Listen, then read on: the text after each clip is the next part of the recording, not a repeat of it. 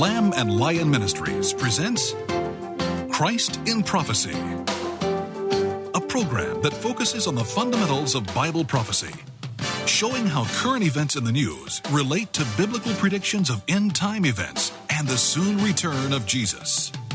Now, here's your host, Dr. David Reagan. Hello, I'm Dave Reagan, Senior Evangelist for Lamb and Lion Ministries. I greet you in the name of Jesus, our blessed hope, and I welcome you to this special program about the rapture versus the second coming. I'm going to be talking to you specifically about your concept of the Lord's return. And I'd like to get into this program by going immediately to Scripture. So if you have your Bibles handy, would you turn with me to Titus, the second chapter. You'll find the book of Titus right before Hebrews. Look at chapter 2, and let's begin reading there in verse 11. It says, "The grace of God has appeared, bringing salvation to all men." Now that is the first coming of Jesus Christ. The grace of God appeared, bringing salvation to all men. Then, as we go to the next verse, he starts talking about what we are to do as we prepare for the Lord's return. Hold this up to yourself as a sort of spiritual mirror and see if you're doing these things as you wait for the Lord to return. Verse 12, "Instructing us to deny ungodliness and worldly desires, and to live sensibly, righteously, and godly in the present age." And then in verse 13, he tells us one other thing we're to do. We are to live looking for the blessed hope and the appearing of the glory of our great God and Savior, Christ Jesus. Are you doing that? Are you living looking for the coming of our blessed hope, the Lord Jesus Christ? I want to ask you some questions about your concept of the Lord's return. For example, when you think about the Lord coming, what sort of thoughts come into your mind? Are they positive? Are they negative? If you think about the Lord coming, do you think of love or do you think of wrath? Do you think of something that you're anxious about, something that you want to happen any moment, or is it something that you dread terribly? What is your attitude about the Lord's return? And let me ask you something else. If a person who had never read the Bible, never gone to church, knew absolutely nothing about God's Word, asked you to tell them about the Lord's return, what would you say? What sort of words would you use? What kind of concepts would you use? How would you describe the Lord's return? Now, I want you to really think about that for a moment, how you would describe the Lord's return. Because I want you to compare what's in your mind right now. Compare it with what the Bible has to say. Let's look at the only two references in the Bible concerning, or in the New Testament at least, concerning the return of Jesus Christ. These are the two references in detail, not the only two, but the only two that are given in great detail. One is in 1 Thessalonians 4. The other one is in Revelation chapter 19. Now, I hope you have your Bibles and will turn with me as we look at 1 Thessalonians 4. Here is the first description of the Lord's return. And as I read it, I want you to compare in your own mind your concept of the Lord's return. It begins with Paul speaking in verse 13 and saying, "We do not want you to be uninformed, brethren, about those who are asleep, that you may not grieve as do the rest who have no hope." Now let me set the context for you here. Paul had been to the Thessalonican church. He had taught them about the return of the Lord. In the process of doing so, he had evidently told them the Lord could come any moment. Then he left. And after he left, some of the members of that church died. Now, when they died, this raised the question of what is going to happen when the Lord returns. Are they just going to lie there in the ground? Or are they going to be overlooked? Will only those who are alive be taken up to meet the Lord in the sky? This was a serious question. And so people began to send messages to Paul. What's going to happen to those who die before the Lord comes? And Paul says in verse 14, "If we believe that Jesus died and rose again, even so God will bring with him those who have fallen asleep in Jesus." He says, hey, I've got good news for you. There's hope. When those die who are in Jesus, their spirits go to be with the Lord. And when the Lord comes back, he's going to bring with him the spirits of the dead. And it says that when he brings them, he says, "With this we say to you by the word of the Lord, that we who are alive and remain until the coming of the Lord shall not precede those who are fallen asleep." He said, we're not going to go up and meet the Lord. We're not going to go up and do that before those who have died. He says, let me tell you what's going to happen. The dead in Christ are going to be resurrected first, and they will go up to meet the Lord in the sky. You don't have to worry about them. They have hope. The Lord's going to resurrect them first. And he says the Lord himself will descend from heaven with a shout, with the voice of the archangel, with the trumpet of God, and the dead in Christ shall rise first. And then we who are alive, those of us who are alive, it says we will remain, but we will be caught up together with them in the clouds to meet the Lord in the air, and then we will always be with the Lord. Isn't that wonderful? What a tremendous concept that is. It's no wonder this whole passage ends with the statement, therefore comfort one another with these words. We are to comfort one another with these words because both the living and the dead are going to meet Jesus in the sky when he appears. Now, let's go to Revelation 19. And let's see what that particular passage has to say. This is the only other detailed passage in the New Testament concerning the return of Jesus. In Revelation 19, you're going to see quite a different description. It says in Revelation 19, verse 11, that John saw heaven opened.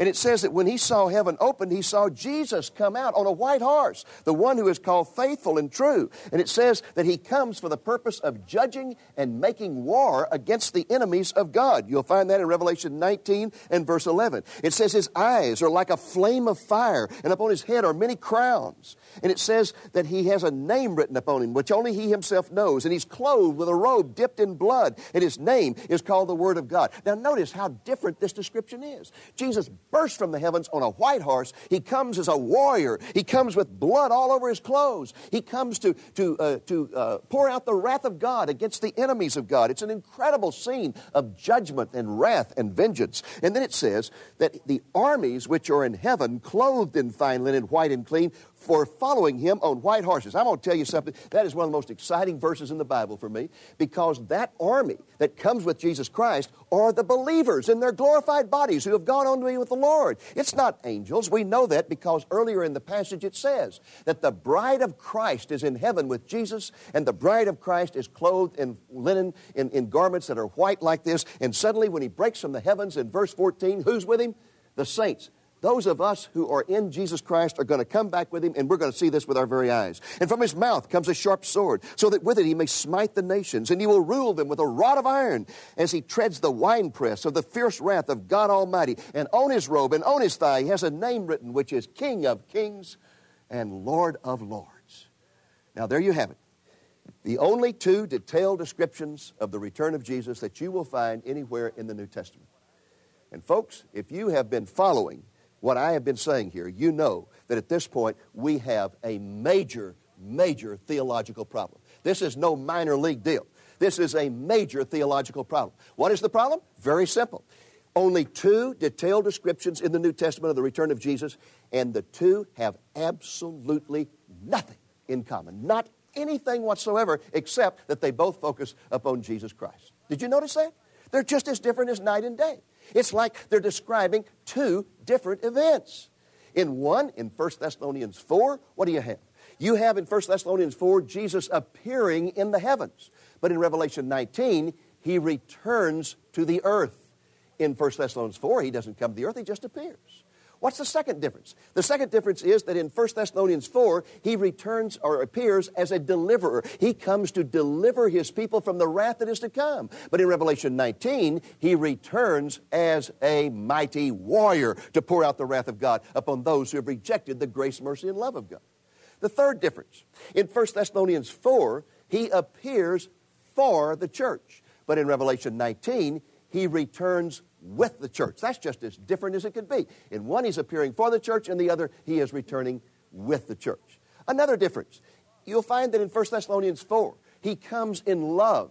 He comes in compassion. He comes to deliver his blessed church from the wrath that is to come. But in Revelation 19, he comes in vengeance. He comes in wrath. He comes to pour out the judgment of God upon those who have rejected God's grace, love, and mercy.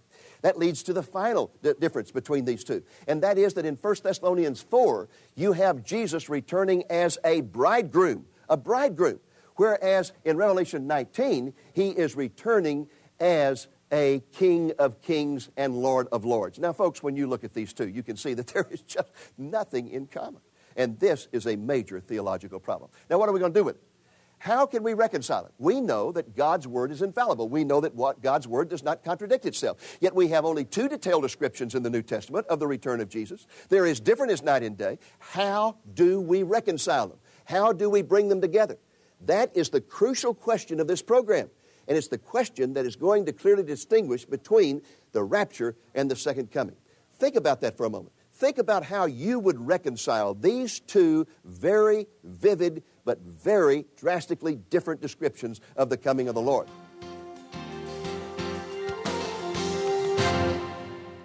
We want to pause for a moment in our study of the rapture so that we can recognize the anniversary of the horrendous attacks on New York City and Washington, D.C. that took place 1 year ago today. Those attacks marked the beginning of what has since come to be called the War on Terrorism. When the attacks occurred, this ministry was literally deluged with phone calls, email messages, and letters asking us to provide a spiritual analysis of the events. Well, that took some time, folks. I had to search the Scriptures, pray earnestly, and review a lot of historical facts. But out of that period of intense study and prayer came two messages which I recorded on audio tape. One message was entitled The Truth About Islam. The other was called The United States in Bible Prophecy. Both messages run 1 hour in length. In the tape about Islam, I addressed some of the myths that have been proclaimed by the press, our government, and even some Christian leaders. Myths like Islam is a peaceful religion, or Muslims worship the same God as Christians. I use Islamic sources to prove that Islam is anything but a peaceful religion. It is, in fact, by its very nature, an intolerant, militaristic, and imperialistic religion. I point out that we are really not involved in a war against terrorism, no more so than World War II was a war against U-boats, V-2 rockets, and kamikaze planes. No, World War II was a war against fascism. U-boats, V-2 rockets, and kamikaze planes were weapons of the enemy. They were not the enemy. And likewise, terrorism is the preferred weapon of our enemy today. But the true enemy is not terrorism. The real enemy is Islamic fundamentalism. In this tape, I also addressed the claims that Christians and Muslims worship the same God, and that therefore Islam is just another path to God, equally as valid as Christianity. In response to these claims, I argue emphatically that Christians and Muslims do not worship the same God.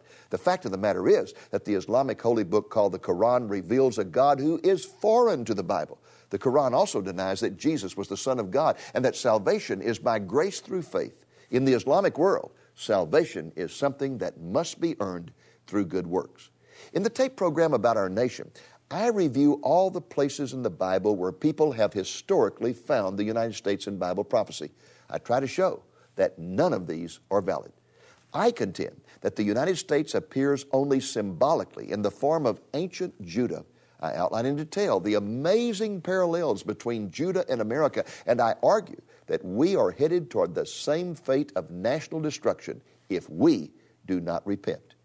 In that regard, I categorize the 9/11 attack as God's wake-up call for America, calling us to repentance. And I conclude that thus far, we have responded spiritually to that alarm by simply rolling over, hitting the snooze button, and going back to sleep. We would like to offer these two messages to you for a gift of $10 or more, including the cost of mailing. I think you will find these messages to be biblical, informative, and thought-provoking. To order these tapes, simply call the number you see on the screen and ask for offer 500 messages in response to 9/11. And we will include a special bonus with the tapes. We will send you one of these 4x5-inch stickers that say, "America, bless God." This is a great witness item that sums up the proper response to the 9/11 tragedy. The idea for these stickers came from my wife, Ann, who said she had noticed "God Bless America" stickers and signs everywhere and had decided that was the wrong message. When I asked her what she meant, she said, "Honey, God has already blessed this nation abundantly. We need to bless God by repenting and getting back to His Word in obedience." Well, her observation really witnessed to my spirit, so I had our ministry's artist design this special witness sticker. At the top it proclaims, "America, bless God." At the bottom is a reference to 2 Chronicles 7:14, which says that if believers will repent and seek the Lord for their nation, He will heal their land. Call today and order the tapes, The Truth About Islam and the United States in Bible Prophecy, and we will include a witness sticker with your order. Ask for offer number 500, Messages in Response to 9/11. This offer can be yours for a gift of $10 or more. I pray these messages will prove to be a blessing to you. One final thing. let's continue to pray earnestly for two things. Let's pray for God to bless our political leaders, and let's pray for the Lord to raise up a great national revival that will turn American hearts back to the God who has blessed us so richly. And now, let's return to our program about the rapture. Let's go back over here to the illustration board for a moment, and let's take a look at the dilemma we were talking about. I mentioned that in 1 Thessalonians 4, Jesus appears, but that in Revelation 19, he returns. Those are the two key words to remember. He does not return to earth in 1 Thessalonians 4. Secondly, we saw that in this particular passage in 1 Thessalonians 4, that he comes as a deliverer, one who is delivering the saved from the wrath that is to come. Whereas in Revelation 19, he is not coming as a deliverer, he is coming as a warrior to pour out the wrath of God upon those who have rejected his grace, mercy, and love. Then we saw in 1 Thessalonians 4 that he is coming for the church. A big difference here, coming for the church, whereas in Revelation 19, he is coming with the church. I don't know how two images could be any different than that. We also saw that over here in 1 Thessalonians 4, he is coming with love, whereas over here, he is coming in wrath. And finally, we saw that the fifth difference between them is that over here, he is returning as a bridegroom for his wonderful bride, the church, whereas over here, he is returning as a King of kings and Lord of lords. Just as different as they can possibly be. Now, how in the world do we reconcile these? I'll tell you the only way I've been able to do it. The only way I've ever been able to reconcile this is to come to the conclusion that these descriptions are talking about two different events. Two different events. One we're going to call the rapture of the church. The rapture. The other one we're going to call the second coming. And that is the only way I know that we can reconcile these two. It's simply talking about two separate events. In other words, the point is there's going to be two future comings of the Lord. There's going to be one coming for his church, and there's going to be another when he will return with his church. Okay, now with that in mind, let's look for a moment at some scripture that backs up this concept. The scripture that backs up the concept that there really are two future comings of the Lord. Because some of you may be sitting there thinking, well, you know, you're just playing around with this. This is kind of off the wall. Sure, there's not going to be two future comings of the Lord. But there's a lot of scripture that indicates this. And one of the things that I want to try to show you is that there is a similar phenomenon in the Old Testament. And just as it exists in the Old Testament, it exists in the New Testament. Now stop and think for a moment. Can you think of a similar phenomenon in the Old Testament where there appears to be two future comings of the Lord that are just as different as night and day? Well, if you know your Old Testament scriptures at all, you know what I'm talking about. You know that if you go through the Old Testament and you take all the passages that have to do with the second coming of Jesus, you will find that about half of them that refer to him as coming as a suffering lamb, whereas the other half refer to him coming as a conquering lion. Let me show you to you in Scripture. If you would turn with me to Isaiah 53 and look there at verse 7, you will see a classic description of Jesus coming as the suffering lamb. In Isaiah 53, verse 7, it says, "He was oppressed and he was afflicted, yet he did not open his mouth. Like a lamb that is led to slaughter, and like a sheep that is silent before its shearers, so he did not open his mouth." Now, the Old Testament is full of descriptions of the Messiah as the suffering lamb, just like that. They are also full of descriptions of him as the conquering lion. For example, if we turn over to the book of Jeremiah, and look there at Jeremiah chapter 25, we will find a description of Jesus coming as the conquering lion. Jeremiah 25, and there in verse 30, "The Lord will roar from on high and utter his voice from his holy habitation. He will roar mightily against his foe. He will shout like those who tread the grapes against all the inhabitants of the earth. A clamor has come to the end of the earth because the Lord has a controversy with the nations. He is entering into judgment with all flesh." Now, there you have two very different descriptions of the Lord's coming. One, he's coming as a suffering lamb. The other, he's coming as a conquering lion. Now, these descriptions were so totally different that the Old Testament rabbis just simply could not understand this. I mean, how can he be a suffering lamb and a conquering lion? They just couldn't figure it out. In fact, some of the rabbis came to the conclusion that there were going to be two future comings of the Lord, two future Messiahs. One would be Messiah ben Joseph, who would suffer, and the other one would be Messiah ben David, who would conquer.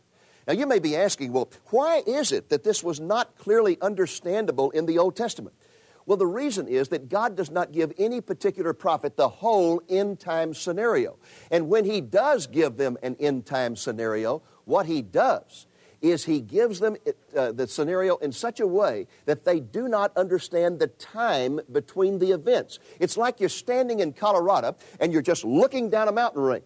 And as you look down the mountain range, you see one mountain behind another mountain, and you can see these various peaks, but you cannot see the valleys in between the peaks. The valleys are simply not there because you're not looking at it that way. Let me illustrate this to you on the board.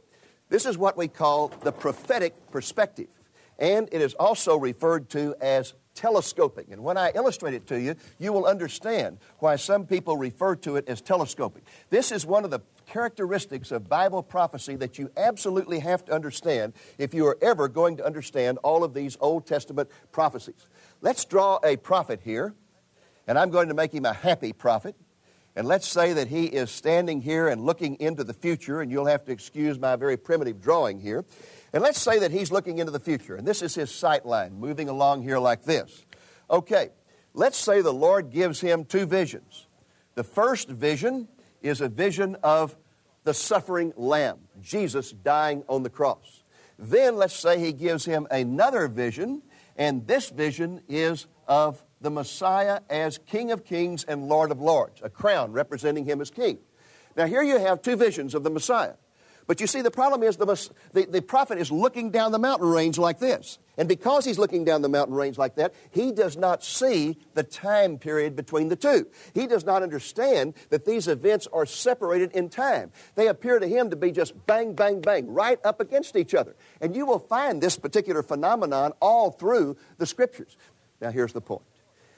This concept in the Old Testament, this confusion about the coming of the Lord, because we really have prophecies about two comings, is also in the New Testament. In the New Testament, we have the same phenomenon going on. Let me draw it for you again. In the New Testament, we have the prophet looking down that range of mountains, just like this Old Testament prophet was doing. He's looking down the range of mountains. Let's put his perspective back in there. And as he looks down there, he sees two mountaintops. He sees the Lord coming for His people, and he sees the Lord coming with His people. The Lord is coming for, and the Lord is coming with. And about half of the prophecies in the New Testament put the Lord coming for His people, the other half coming with His people. What that prophet does not see is that there is a time period between the two, just as there was in the Old Testament. And the time period here is at least 7 years. It's that period of the tribulation. Now, let me just give you an example in the Scriptures themselves that show you this difference. Turn over with me to 1 Thessalonians chapter 1, and I'll show you in one book this difference in perspective about the coming of the Lord. 1 Thessalonians chapter 1, and look there at verse 10. 1 Thessalonians 1 verse 10 says that Jesus is coming for the purpose of delivering us from the wrath that is to come. That means Jesus is coming for us to deliver us from the wrath that is to come. But if you turn over to 1 Thessalonians 3 and look at verse 13, it says that He is coming with His saints. That when He returns, He will come with them. Now, in one chapter it says He's coming for them. In another chapter it says He's coming with them. The only way I know how to reconcile that is to conclude that there are going to be two future comings of the Lord. One is going to be for His church. The other is going to be with His church. The coming for His church is the rapture of the church. The coming with His church is the second coming. So we've got two future comings of the Lord. Now, this solves another problem for us. The problem it solves has to do with imminency. I want you to follow me very carefully here. The Bible says over and over that we are to be watchful, that we are to look for the Lord's coming at any moment, that we are to be dressed in readiness and alert. Let me ask you a question. If there's only going to be one future coming of the Lord, only one, why should I be ready? Why should I be looking at the sky? Why should I be anxious about the coming of the Lord? Because there's too many prophetic events that have to occur before the second coming. The temple has to be rebuilt. The Antichrist has to be revealed. Has to be 7 years of tribulation. I should be looking for the Antichrist, not Jesus Christ. The only way the Lord's coming can be imminent is if there are two future comings of the Lord. Two. Not one, but two. Two future comings of the Lord. One would be what we call the rapture of the church, which could occur any moment. And the other, the second coming. And that's the final point I want to end with. And that is that there is not one prophecy, not one, that has to be fulfilled for the Lord to come for His church. He could come while you're watching this particular program. He could come any moment. There is nothing holding Him back. Everything is in place. The rapture is imminent. It can occur any moment. There are many, many things that have to occur before we have what is called the second coming. So, my friends, we are living in the season of the Lord's return. He is coming any moment. And my question for you is, are you ready? Are you ready for the Lord to come? Let me tell you, when He breaks from the heavens, He's going to come as your blessed hope or He's going to come as your holy terror. One of the two. Blessed hope or holy terror, which will it be? If you want Him to be your blessed hope, then you need to reach out in faith and you need to receive Jesus as your Lord and Savior. Thank you for joining us on today's Christ in Prophecy, a presentation of Lamb and Lion Ministries, a non-denominational ministry dedicated to teaching the fundamentals of biblical prophecy and proclaiming the soon return of Jesus.